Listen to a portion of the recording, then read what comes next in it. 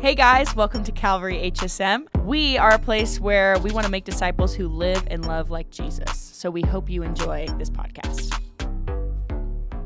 Well. How the crumble cookies.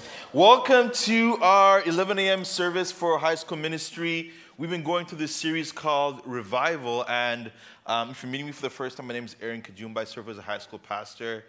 Our team just got back from Uganda, and I stayed a week after, so it's doubly a blessing to see all your beautiful faces. Can I get some lights so I can see these faces real quick? I haven't seen these guys for a while. Oh, beautiful. Gorgeous. Yes. Okay, anyway, moving forward. Dim them down. Too much PD. But we are going through this series called Revival, and today we look at a glimpse of heaven. Today's going to be a little bit different, more like a Bible study in the sense that we're going to go verse by verse, which you always normally do, but we're going through a chapter called Revelation 21, verses 1 through 26. And this, by far, in Scripture, is the best snapshot of heaven you'll find anywhere in Scripture. So it tells us where it is, how it works out, all the good things. So if you have a Bible, turn over to Revelation chapter 21. If you want to take notes, this is the time for you to pull out your notepad or whatever. If you need a Bible, we have a Bible at the back for you, a gift from us to you. Again, we are people who delight in God's word, and so we want you to have a Bible so you can follow through. If you'd like my notes as well, like take your notes for this time for sure, but after the fact, after service, walk up to me. You got iPhone, I'll airdrop them to you. If you want me to text them to you, I'll text them to you so you can have all of them. Either way, we want you guys to be equipped so you can have these for life and godliness. Allow me to pray. Is that cool? Cool. Lord, thank you for this time. I ask that you bless your people in this room as they hear your word.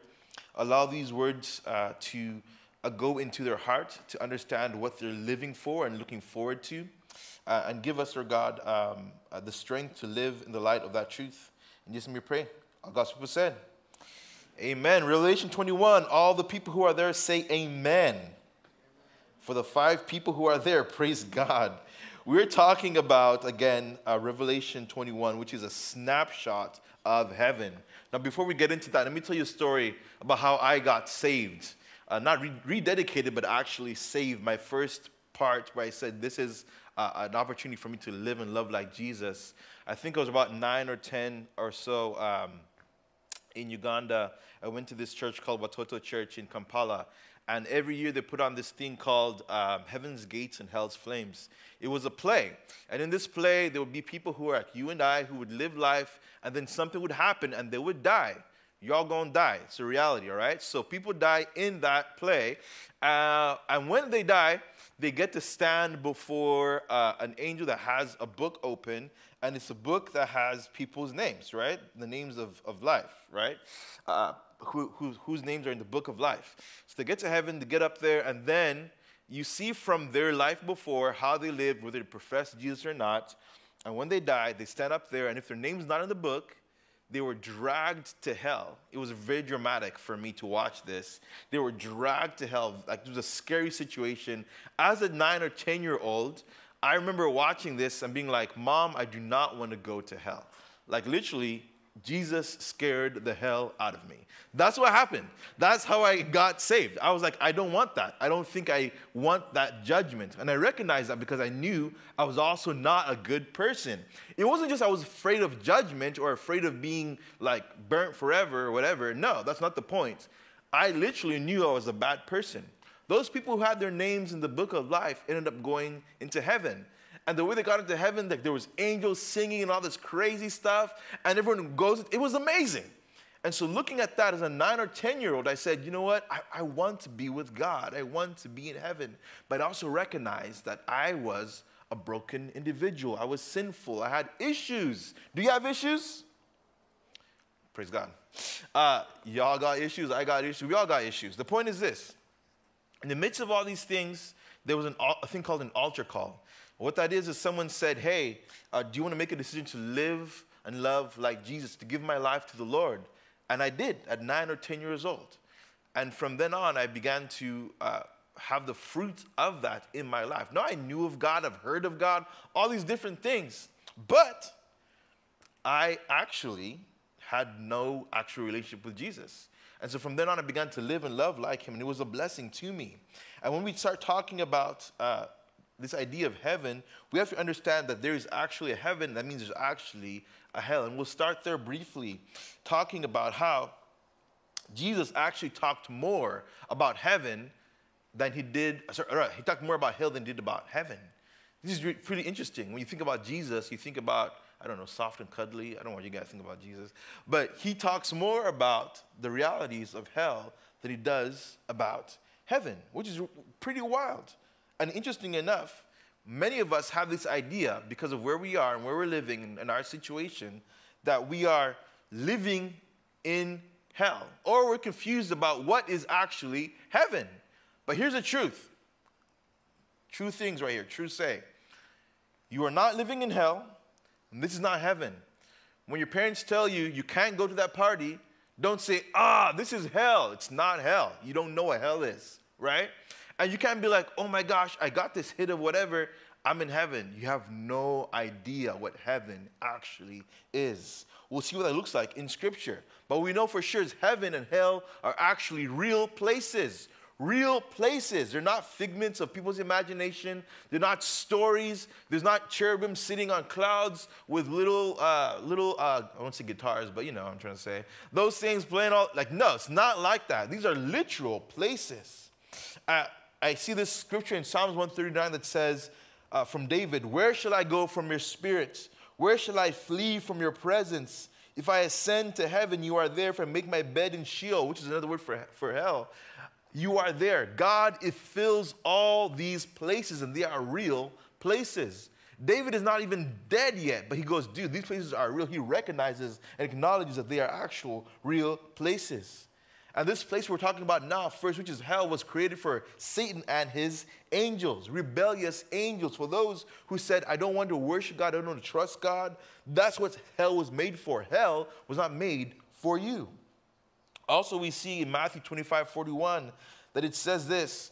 Matthew, Jesus speaking to his disciples, speaking of these people, says, depart from me, you cursed, into the eternal fire prepared for the devil and his angels. Again, this place is not prepared for you, right? So, look to your neighbor, left, to the right. Say hell is not meant for you. Say hell is not meant for you. Hell is not meant for you at all. It's meant for these rebellious angels. God has a purpose and a plan for you. And when you deviate from that space, you end up in all kinds of mess and issues and sin, what the Bible calls sin, which means we fall away from God's perfect way. We do our own thing and not God's thing, or try his way. In fact, it says in Matthew 13:41-42, that the Son of Man will send his angels, and they will gather out of his kingdom all causes of sin and all lawbreakers, and throw them into the fiery furnace. In that place there will be weeping and gnashing of teeth. What is he saying? That because of sin, because we fall short, because we don't trust this God, we put ourselves in the categories of these angels, of these rebellious angels. And he says, in this place, there's weeping and gnashing of teeth. What does that mean? Yes, there's crying. Yes, there's all that. But the gnashing of teeth, for one, to some degree, and this is my idea of what it means, is not just that people are saying, this hurts and it sucks or whatever, and then you grit your teeth. The gnashing of teeth is more of a rebellion. It's like, have you guys ever, I'll just give you my example. When I was young, right, I used to get spanked as a kid. This is what happened to me, right? This is my reality. I grew up in Africa, so there you go, right? You go pick your own thing, and then you go and get spanked. What happened was, as I grew older, I began to be more rebellious in my acts of being spanked. So I'll grit my teeth, and I'd be like, to show that I'm not going to submit to the pain of the situation. It's as if I'm being punished, but I'm rebelling by saying, even though I'm being punished, I don't want this. It's another act of rebellion. People who are in hell don't go to hell because they didn't want to. Does that make sense? No one sins by mistake. You guys ever sin by mistake? Oops, I lied. Oops, I stole. Oops, I took a hit of this. No one's ever done that. No one lies by mistake. No one sins by mistake. We make choices, and when we get there, it's kind of what the Bible calls godly sorrow versus worldly sorrow. Godly sorrow is when you're sorry because you've sinned against God. Worldly sorrow is when you are sorry because you got caught. Every YouTuber, politician, wherever, I'm sorry that I took my family on this plane when people in Florida are doing da-da-da. All these things. You're not sorry, you're sorry you got caught. And in the midst of this, these people have gnashing of teeth, still rejecting God. See, people go to hell because they reject Jesus as Lord. That's what happens. That separates us from people who are believers and unbelievers, what we do with Jesus. But John 3:16 is the crux of the gospel, which says this, that for God so loved the world, he did what? He gave his only begotten Son. If you believe in him, you will have eternal life. Hell is eternal. Heaven's also eternal. The eternal life that he's talking about is eternal life with him, with Jesus Christ our Lord. See, the issue for us is we assume too much of ourselves as humans, that we desire good. I'm a good person, but the reality is we are not good people. We need Jesus. We need the gospel. I'm going to jump down to this verse as we kick off Revelation chapter 21. I'm going to skip a few verses for those who had the slides in the back. But let's go down to 1 John 4:18. It says this, 1 John 4:18. It says, there is no fear in love, but perfect love casts out all fear. Even in me talking about hell as a precursor to what God is giving us in heaven, some of you are afraid. I was afraid. I was afraid. Like I said, Jesus scared the hell out of me. That's what happened. But in this verse it says, for fear has to do with punishment, and whoever fears has not been perfected in love. What happens is this. Now that you hear about this judgment of hell, you have no fear. Why? Because you know there's hope. There's hope of glory in heaven with Jesus, because the Bible says that perfect love, not love that's like, I love you on Tuesday, or I love you after high school, I don't think we're going to be together, girl. It's not going to work like that. Imperfect love, love that's based on time, love that's based on situations and whatnot. Some of you guys are in some unhealthy situationships. Nothing like that. This is a love that is constant, that is steady, that is sure, that is marked by grace. Meaning God gives you what you don't deserve. Even though you mess up, God will love you. But will you accept him?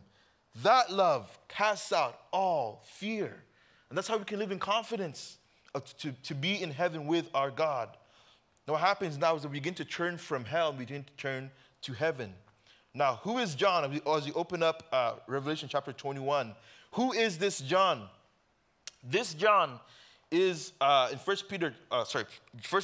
John 21:20, it says this, Peter turned and saw the disciple whom Jesus loved following them. This John, in John 21:20, writes himself down. He records himself in biblical history as the one whom Jesus loves. Now, I don't know about you guys, but this guy has so much confidence of his love that Jesus has for him. He calls himself John the Beloved, the one whom Jesus loves. There was something in that relationship between Jesus and John that he felt like he was the only one being loved. Can you imagine that kind of a love? Now, you guys have parents, you have siblings and whatnot. Your parents might have a favorite child. I don't know, I'm not speaking for your parents, right? But Jesus is able to love every single one of these people, even Judas, to a point where even John feels so individually loved, he feels he's the most loved. This is John the Beloved, one of the disciples. John is in exile, thrown on the island of Patmos, meaning all these other disciples have been crucified upside down. People talk about the validity of the Bible. These people, if you're trying to keep up a lie, would you be crucified upside down for it? Probably not. At that point, you're like, oh, gig's up, I'm lying. No, people were crucified upside. The Bible says in Hebrews 11, people were sawn in half. These people believed so much so that John himself was boiled in oil, did not die, and then they just put him on the island to be alone. So John is in exile on the island of Patmos, and he has a vision of heaven. It says this in Revelation 21, verse 1. Then I saw a new heaven and a new earth, for the first heaven and the first earth had passed away, and the sea was no more. There is a new heaven and a new earth. Right now you're talking about global warming and all this stuff, God's like, it's all going to be gone anyway. Now, do you have a responsibility to take care of the earth? Yes, you do. In fact, in Proverbs, there's a verse, and I'll just paraphrase it, that talks about how you take care of your animals is an evidence of how you are a believer. It's wild. This is why I'm not going to get a cat. I'm sorry. Cats are not my jam. But if you want to get a puppy, do your thing. The point is this. All these things will pass away. God is creating a new heaven and a new earth. The same way when I got saved, he began to make me anew and make me fresh and make me a whole new person. He is creating you a new life and a new heaven and a new place where he wants you to live with him. And this earth, like I said, will ultimately be destroyed by God and not by man.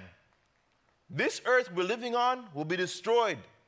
The lights you see, Niagara Falls, all the things you go to travel to. Some of you guys are on that plan. You're like, I'm going to go backpack Europe. Do it now. It won't be here anymore, right? Like, it's not going to be here anymore. There'll be a new heaven and a new earth and new things to explore. Psalms 104:30 says, when you send forth your spirit, they are created and you renew the face of the ground. Isaiah 65:17 says, for behold, I create new heavens and a new earth, and the former things shall not be remembered or even come to mind. Meaning what God is creating in heaven, in this new earth and new heaven, you won't even think about the beauty of what you saw in Uganda. Our team went to Uganda, and we went on the Nile, the River Nile. This is where the Nile begins, all the way to Egypt. The longest river, one of the longest rivers in the world, begins in Uganda. And we went to an island on the Nile. On this island, to our right, was a waterfall. It's wild. It was just so beautiful. We got on these canoes and felt the pull and push of the Nile as we went to this island. And we're looking at birds flying and all these different beautiful things. When you get to the new heaven and new earth, it will not even compare. In fact, it says you will not even think about those things. That's how beautiful it is. And we long for what God is going to do. 2 Peter 3:12-13 says that for us, as we sit here and we read these scriptures, we can't even imagine it, but it says, waiting for and hastening the coming of the day of God, because of which the heavens will be set on fire and dissolved, and the heavenly bodies will melt as they burn. But according to his promise, we are waiting for new heavens and new earth in which righteousness dwells. He's saying the earth will end up and everything will be done and burnt in fire. How is the world going to end? In fire. So people have back and forth conversations about global warming as the way. I'm not saying that's the way. What I'm saying is it will be gone and there'll be a new heaven and a new earth. But the point is this. You who are believers are waiting for and looking forward to that. I've never been to heaven, but golly, I'm looking forward to being in heaven. I have a hope for it. And one of the marks of being a believer is that you long for the day of God. That's what the Bible calls it, the day of God. You look forward to that. You have a hope for that. Colossians 1:16-17, as we look forward to this, we have these concerns and things like, but Aaron, you're talking about heaven. What about now? He says, for in him all things were created in heaven and on earth, visible and invisible, whether thrones or dominions or rulers or authorities. All things were created through him and for him. And he is before all things, and in him all things hold together. In the midst of all these things that we're looking forward to, there's brokenness. But guys, check it out. You have hope. Why? Because God holds all things together. Don't worry about it. Things will come. And as they come, trust that God holds all things together. Again, verse 1 says there was a new heaven and a new earth, and the old earth passed away. And we realize as you begin to read this book, I want to warn you, as you know, this book of Revelation is a book of pictures. It's imagery, right? So you can look at it one way and look at it a different way. But verse 1 says this. Then I saw a new heaven and a new earth, and the old passed away, and the sea was no more. We're talking about the sea being no more. Well, now, all of us who live in California have been to the ocean, right? And you think of the sea. When you read the sea, you think of the ocean, right? Where you surf and play with dolphins, and the national water sends out your excrement, whatever, all those good things. Like all that salmon fishing, bass, yeah, all that stuff. Like you think about all that stuff. But in context, he's not talking about the water. See, Revelation 13:1 says, I saw a beast rising out of the sea with 10 horns, 7 heads, with 10 diadems on its horns and blasphemous names on its heads. Then 17:12 of Isaiah says, "Ah, the thunder of many peoples, they thunder like the thundering of the sea. Ah, the roar of the nations, they roar like the roaring of mighty waters." 57:20 of Isaiah says, "But the wicked are like the tossing sea, for it cannot be quiet, and its waters toss up mire and dirt." When he's referring to sea in Revelation chapter 1, he's saying that sin and brokenness and lying and cheating and adultery and he broke my heart, all that stuff is no more. It's gone. He's destroyed it. Verse 2 says, "And I saw the holy city." First he goes, dude, I went to heaven and there was no sin. It was perfect. It was pure. It was kind. It was lovely. It was of good reports. As you can quote Philippians chapter 4. Then he says, in the next verse, "I saw the holy city, a new Jerusalem, coming down out of heaven from God, prepared as a bride adorned for her husband." So first image we see here is that heaven is a city. Mind blown. Didn't think about that at all. Heaven is a city. It says in 11:10 of Hebrews, he was looking forward to the city that has foundations, whose designer and builder is God. That all these people of old are looking forward to a heavenly city, a place where God dwells. Heaven is a city. And this city takes on the character of its people. That's what happens. This city takes on the character of its people. There's a place called Philadelphia, not the Philadelphia here, but Philadelphia in across the lake? Whatever. Over that way, right? And what they're talking about is this. This city, Philadelphia, talks about to have great love or affection, brotherly love. The people who are from that city have brotherly love. They care for one another. And this city in heaven takes on the characteristics of the people. And we'll see what kind of people go to heaven. Verse 2 says, again, a city adorned for her husband, a wife adorned for her husband. And in Ephesians 5:25, we know that these wives are people who God loves, that God sees us as a bride of Christ. So people who go to heaven are people who are devoted, who are given, who are ready. Some of you guys are trying to get married at some point in your life. Praise God. The idea of this is this, coming out of our dating, kissing, sex, and stuff series, that you are waiting and hoping for and wanting to be ready for your husband, for the one who wants to give you all in all, for your I won't say your sugar boo, but anyway, someone who you love and you want to give all of who you are to. People who go to heaven are those who are looking forward to God, to be loved by God, to be with our God. Verse 3 says, "And I heard a loud voice from the throne saying, Behold, the dwelling place of God is with man. He will dwell with them, and they will be his people, and God himself will be with them as their God." The biggest part of heaven is not that there is streets of gold. True say, there's going to be streets of gold. You'll be balling out there, right? There's going to be a city of glass. Amazing. Diamonds and pearls. It's like all these things, clutch my pearls, whatever. All these things will be happening. But the main thing of heaven is that God is there. Like that's the main sell of heaven, is that you are with your God forever. Now, we have the Holy Spirit with us here and now, and gosh, man, it's amazing to be in my sorrow and to be comforted by the Spirit of God, to be happy and have the Spirit of joy fill my heart when I see my friends getting married or them getting promotions or getting all these different things. It's amazing to have joy amongst the beloved when all you guys come into this room, some of you for the first time, and yet you feel loved and known and seen in this space. That's one thing. But to be with God in his presence, I can't even begin to explain because I've never been there. It's amazing. He says the biggest part of being in heaven is that he will dwell with them and they will be his people. And God himself will be with them as their God, that God will be amongst us. In heaven, God lives amongst his people. And that's a blessing. They had an image of this in Leviticus when these people left the land of Egypt as slaves. God makes his promise to these people. He says in Leviticus 26:11-13, "I will live among you and I will not despise you. I will walk among you. I will be your God and you'll be my people. I am the Lord your God who brought you out of the land of Egypt, so we no longer be their slaves. I broke the yoke of slavery from your neck so you can walk away with your heads held high. This chain breaker, way maker, king maker is with us, and he loves us. It's a blessing.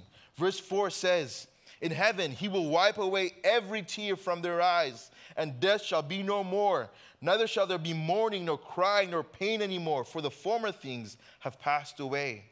Like I said, he will have all those things gone. Let's jump down to Matthew 24, verse 13. Matthew 24, verse 13. For me, as I look at these things again, I have a hope. I have a thing to hold on to. In fact, it says this in Matthew 24, 13. But the one who endures to the end will be saved. The one who endures to the end will be saved. The one who endures to the end will be saved.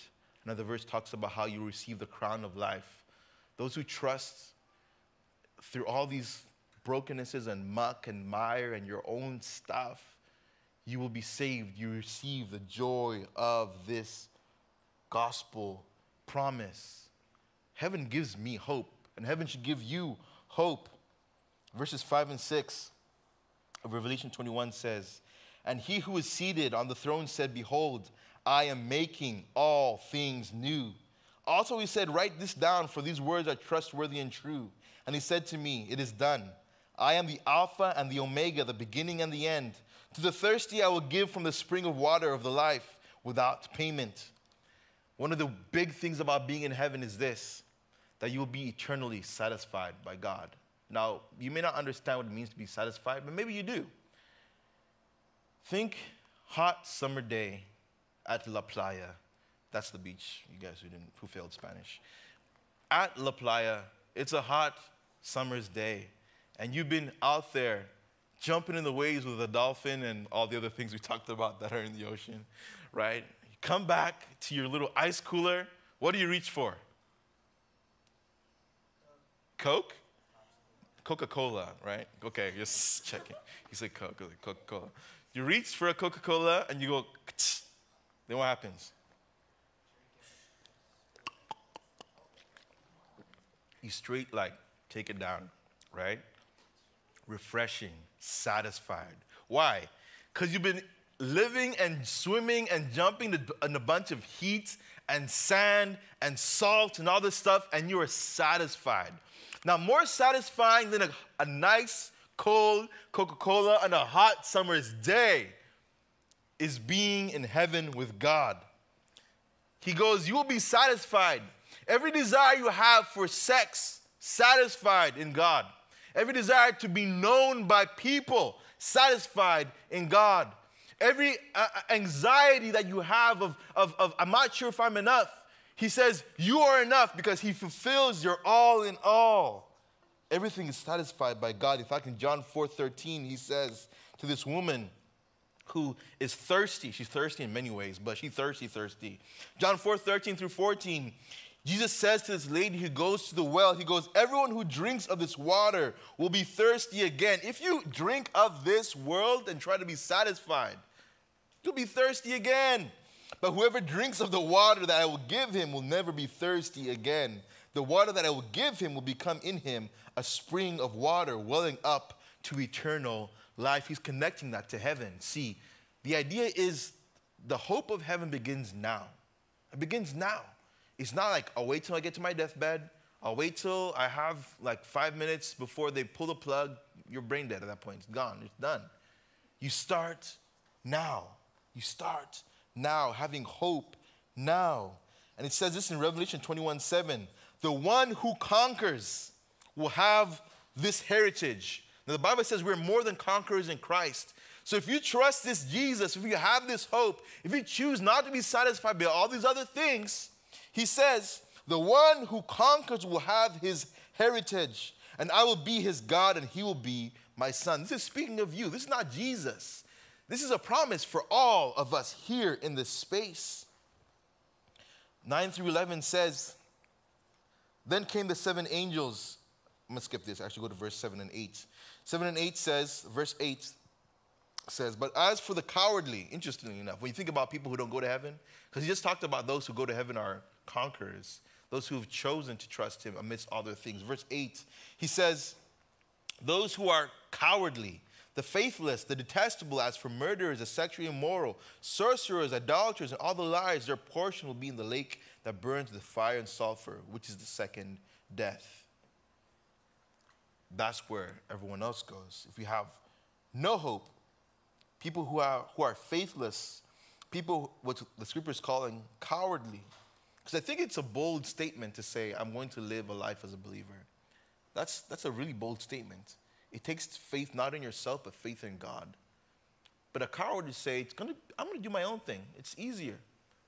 I don't care if you cancel me. I'm going to do what I want to do. I'm going to do my own thing. A person filled with faith who has hope, trust in God, and there's a promise for those people.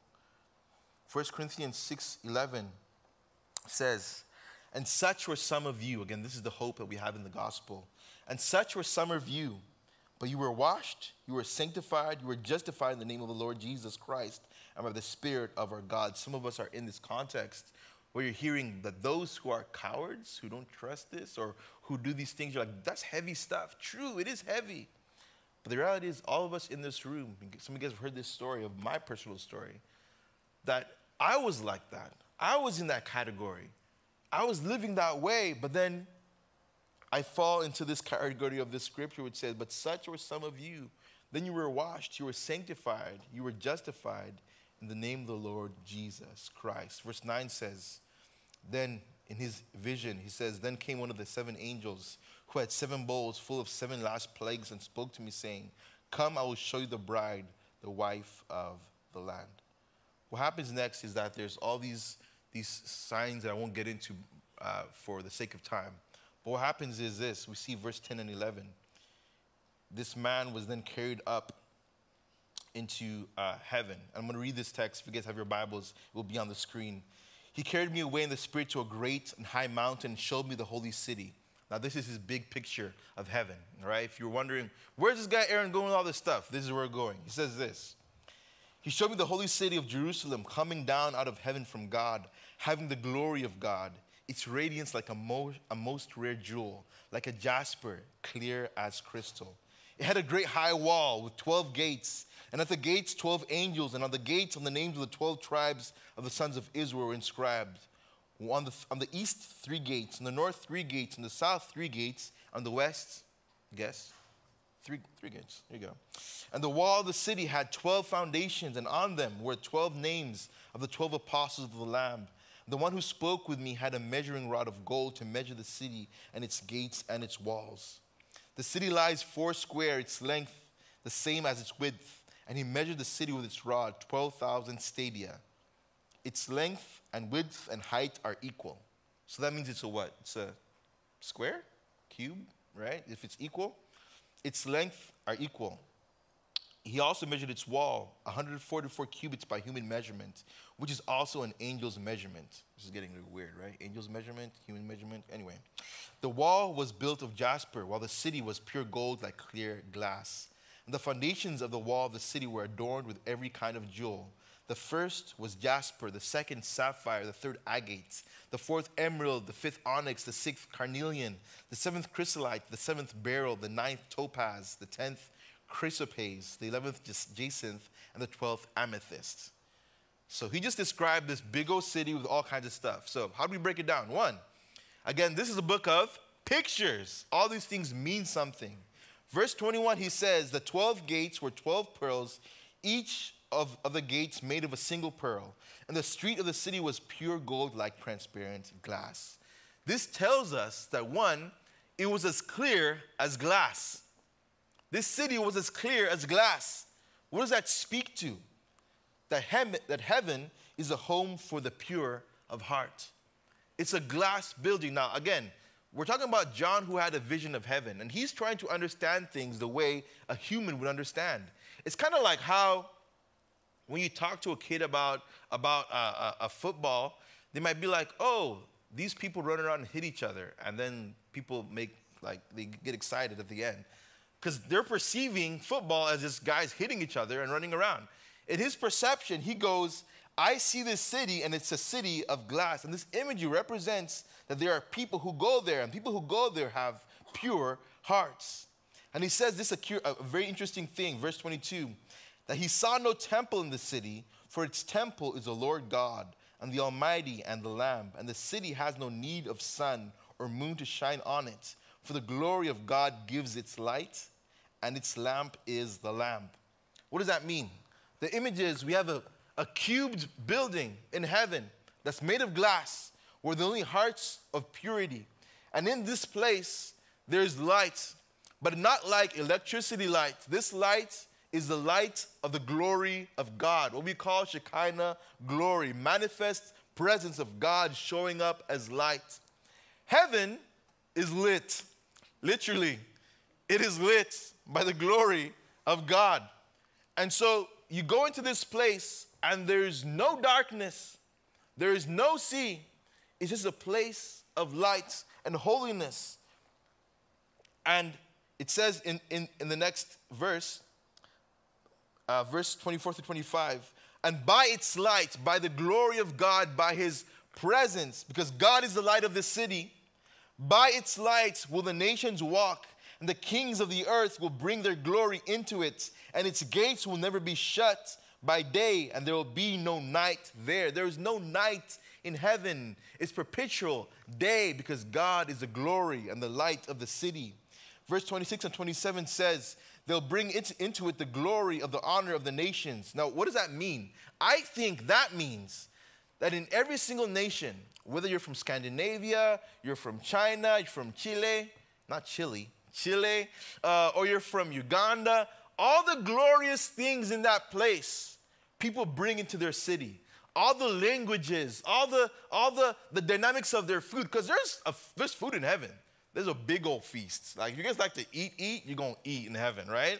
Like, you're going to, it's called the marriage supper of the Lamb. Like, you eat, and all the glorious spices, and some of you guys are like on that coffee plan, the best, like, cold brew, going to be in heaven. Like, all those things are there. So all these kings, all these people bring the honors and the glories of heaven.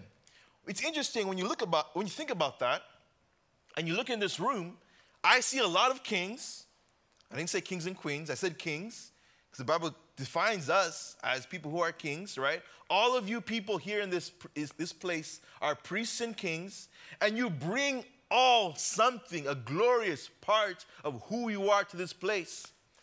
People have written songs where they say, you know what heaven looks like? It looks like me and you living in unity, bring the best of who God is and what God has created us to be in purpose to each other, and we bring it to each other in heaven. It's an image of what that looks like to be in heaven. It says they will bring this glory of the nations, but nothing unclean will ever enter it, nor anyone who does what is detestable or false, but only those who are written in the Lamb's book of life. This city, this place that God is calling, this new heaven, this new earth. If you guys have read the book of Genesis, we have this imagery of an earth and a spiritual place that maps on top of each other. See, this new heaven and new earth is kind of like, if you've watched Stranger Things, right? The upside down, not that creepy, okay? But where you have a physical and a spiritual place that map on top of each other. This is the original plan that God has for us. For God to live with man on earth, on a mountain to be with his people. And in Genesis, there was a mountain in Eden where God and man lived together, and they would have communion at this tree, the tree of life, kind of like the book of life. Remember that? This interesting imagery. I'm not saying it's the same thing, but the imagery is interesting. And they'll be together. And what happened was that man decided, you and I decided in Adam, and even today, day by day, we choose not to trust the wisdom of God. And we eat of the tree of knowledge of good and evil because we trust our way, not Yahweh. Praise God. That was a bar. Someone give me some snaps. But the point is this. That was too much. Calm down. The point is this. Later on in Scripture, we see this imagery of how Jesus himself comes back. He dies on a mountain called Golgotha. and he gives his life for us on a tree. Are you seeing this imagery? How it maps on each other? So we can have relationship and communion with him again. And in Revelation, this communion looks like us being with him on a mountain, in a garden, in this heavenly city where there's glass. Because the point of that is not just, because there's rooms and all these different things. People have debated about how there's many rooms, but it's a big old building, right? And everyone lives in there. And you can see through because it's glass. It's kind of wild, right? Like, what the heck? I can see that guy doing his dinner thing, whatever. But you can see through. Why? Because the main point of the city is not you. The main point of that city is not the gold. The main point of the city is that relationship with God. That God is the light of the city. That God is the one we're looking forward to. And as we think about heaven, we should think about how heaven is eternally and essentially about being and knowing who God is. I think that process can begin here and now. There's no other reason why I'd give my life. Because my flesh, in my being, wants to do other things. Why would I stay faithful to my wife? Why? If there was not something better. What keeps me? What keeps me in a place where I'm not out there snorting or spending all the money that I get, the little money, that I get, and gambling it away? What keeps me in that space? Because I see there's something better. And for every believer who has ever been persecuted, and for everyone in this room who's ever had a hope and a future, your hope and your future, as the worship team comes up, is not tied to an idea of an ethereal space where you're just floating, you're wearing white robes and just hanging out. No, it's tied to a reality that we are fully satisfied in this God. The heaven is not about the city. It's not about the garden. It's about being with this God. It's about being with this God eternally. See, he says this in this verse. Verse 26 and 27.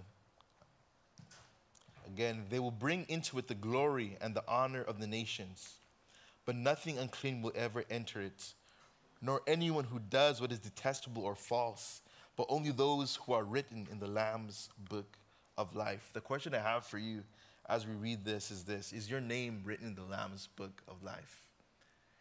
Do you have a hope for perfection, a hope for fulfillment, a hope for satisfaction, a hope for the light and love of God, to know and also to be fully known by him? Do you have this hope? This hope is more than, again, the things that come and pass away. It's more than the new heaven itself. It's about being in and with God. See, there's a parable in Luke 16 of a rich man called Lazarus, and he was clothed in purple. He was a baller, right? He's doing well for himself, and the Bible says in Luke 16 that he would feast sumptuously. That's the word it says in the ESV. Sumptuously. That guy could eat. He's doing well for himself, and at his gate he has this old poor man called Lazarus, and Lazarus is covered with sores, and every day this man would go by and see Lazarus, and the dogs in the streets would lick Lazarus' wounds. This poor man dies and carried by the angels to Abraham's side. And the rich man also died, and he was buried. And it says in Hades, which is a word for hell, this man who died, this rich man, was being in torment. He lifted up his eyes and saw Abraham far off and Lazarus at his side. And it says he called out, "Father Abraham, have mercy on me." Like some of us here in this room, we have an idea of a relationship with this God, but we don't really know him. We've known of him. And this man knows of Abraham, and he says, "Father Abraham, have mercy on me and send Lazarus to dip the end of his finger in water and cool my tongue, for I am in anguish in his flame." See, he's in hell, and he is not even concerned about why he's in hell. He goes, that guy I used to bully in life, I want to bully him in death. He's still living in a rebellious state. He has no heart change even in the act of being punished in that space. But Abraham said to him, child, remember that you in your lifetime received your good things, and Lazarus in like manner bad things. But now he is comforted here. One of the beauties of being in glory with God is that you will be comforted. That you will be comforted. He says, blessed are those who weep, for they will be comforted. And you are in anguish, and besides all this, between us and you is a great chasm that has been fixed, in order that those who would pass from here to you may not be able to, and none may cross from there to us. He tells us even in this parable that when God saves you, that there is nothing that can separate you from the love of God. That there is no second chance. That this is the here and now to make that decision. And then he said, I beg you, Father, to send him to my father's house, for I have 5 brothers. Now he goes, dude, okay, I can't be saved. What about my 5 other brothers? Tell them so that he may warn them at least, that they may not come into this place of torments. But Abraham said, they have Moses and the prophets. Let them hear. And he said, no, Father Abraham, but if someone go to them from the dead, they'll repent. And he said to him, if they do not hear Moses and the prophets, neither will they be convinced if someone should rise from the dead. Now, I don't know if you guys are clicking with that, but that's a hard bar. He goes, even if these people have someone who rises from the dead, they won't believe. That's rough. That's wild. My confidence is this, that God raises the dead. He raises the dead. Those who are dead in their sins and trespasses, the Bible says, people like you and me who are living lives of sin and brokenness, is trusting not the God of the Bible, but trusting ourselves. He goes, I can raise that from the dead and give you life eternal. This gift of heaven with God, with me, he wants to give to you. I'll ask today, don't shut your heart out to that. They don't be like those people who, even though they hear it, they won't accept it. Don't harden your heart today, but hear the gift of eternal life that God has to give you. That's more than gold, more than silver, but to be with God and known by God. As we wrap up, I want to ask you in this space, if you've never accepted this Jesus as your Lord and Savior, if you've heard about this place called heaven that's no longer just an ethereal thought or a dream, if you've never accepted this Jesus, you have an opportunity today, here and now, to have your life secure with God. And if you're in this room, I want to ask you to pray this prayer with me. Every eye closed and head bowed in this room. I'm going to ask you to pray this prayer with me, not because it's a super formula or because when you pray this, then magic happens. No. This is a prayer to say, I'm giving my life to God. My trust is in him. My wisdom, my identity comes from him, and it's secure in him. You're saying, I am done with living a life where I am the center focus and God, you are. Say, dear Jesus, thank you for dying on the cross.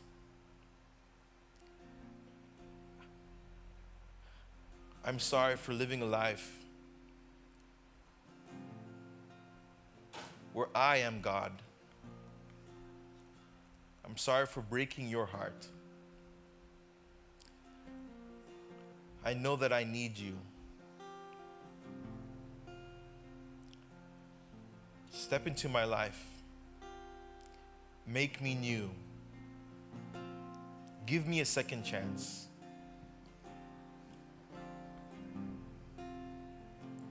Help me learn to live and love like you. In Jesus' name, amen. With every eye closed and head bowed still, if you pray that prayer, please, eyes closed, head bowed. If you pray that prayer today for the first time, can I see your hand? This is just you and me. Amen.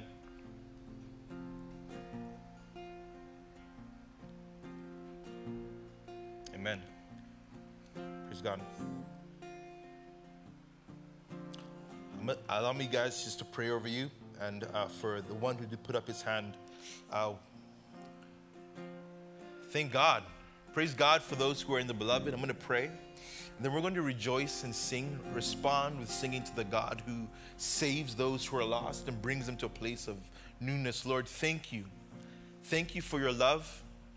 Thank you for your kindness, Lord, that you would, even today, on a Sunday morning at 11-something a.m., Lord, be saving people, be bringing people into your glory to be known by you, Lord. Your word says you are snatching people literally from the flames, Lord, and giving them life. Lord, thank you for that glorious work of salvation. And Lord, we rejoice with our brother who's given his life to you today, Lord. Strengthen him, Lord. Allow him to enjoy the joy of what it means to be known and loved by you. And Lord, also empower him, Lord God, by the power of your Spirit, Lord God, to have a hunger for your word, to have a hunger for relationship with other believers, Lord, because we know here, Lord, that the life change happens in relationship, Lord God. Relationship with you and also with others, Lord. And Lord, we rejoice with heaven, Lord, as we say thank you for what you've done and what you're going to do. And all God's people said, amen. Let's worship our King. Thanks so much for joining us here on the Calvary HSM podcast. We would love if you could connect with us on social media using the handle at Calvary HSM 805 on Instagram, or going to our website, calvarywestlake.org/HSM. We always have fun things going on, and we want you to be a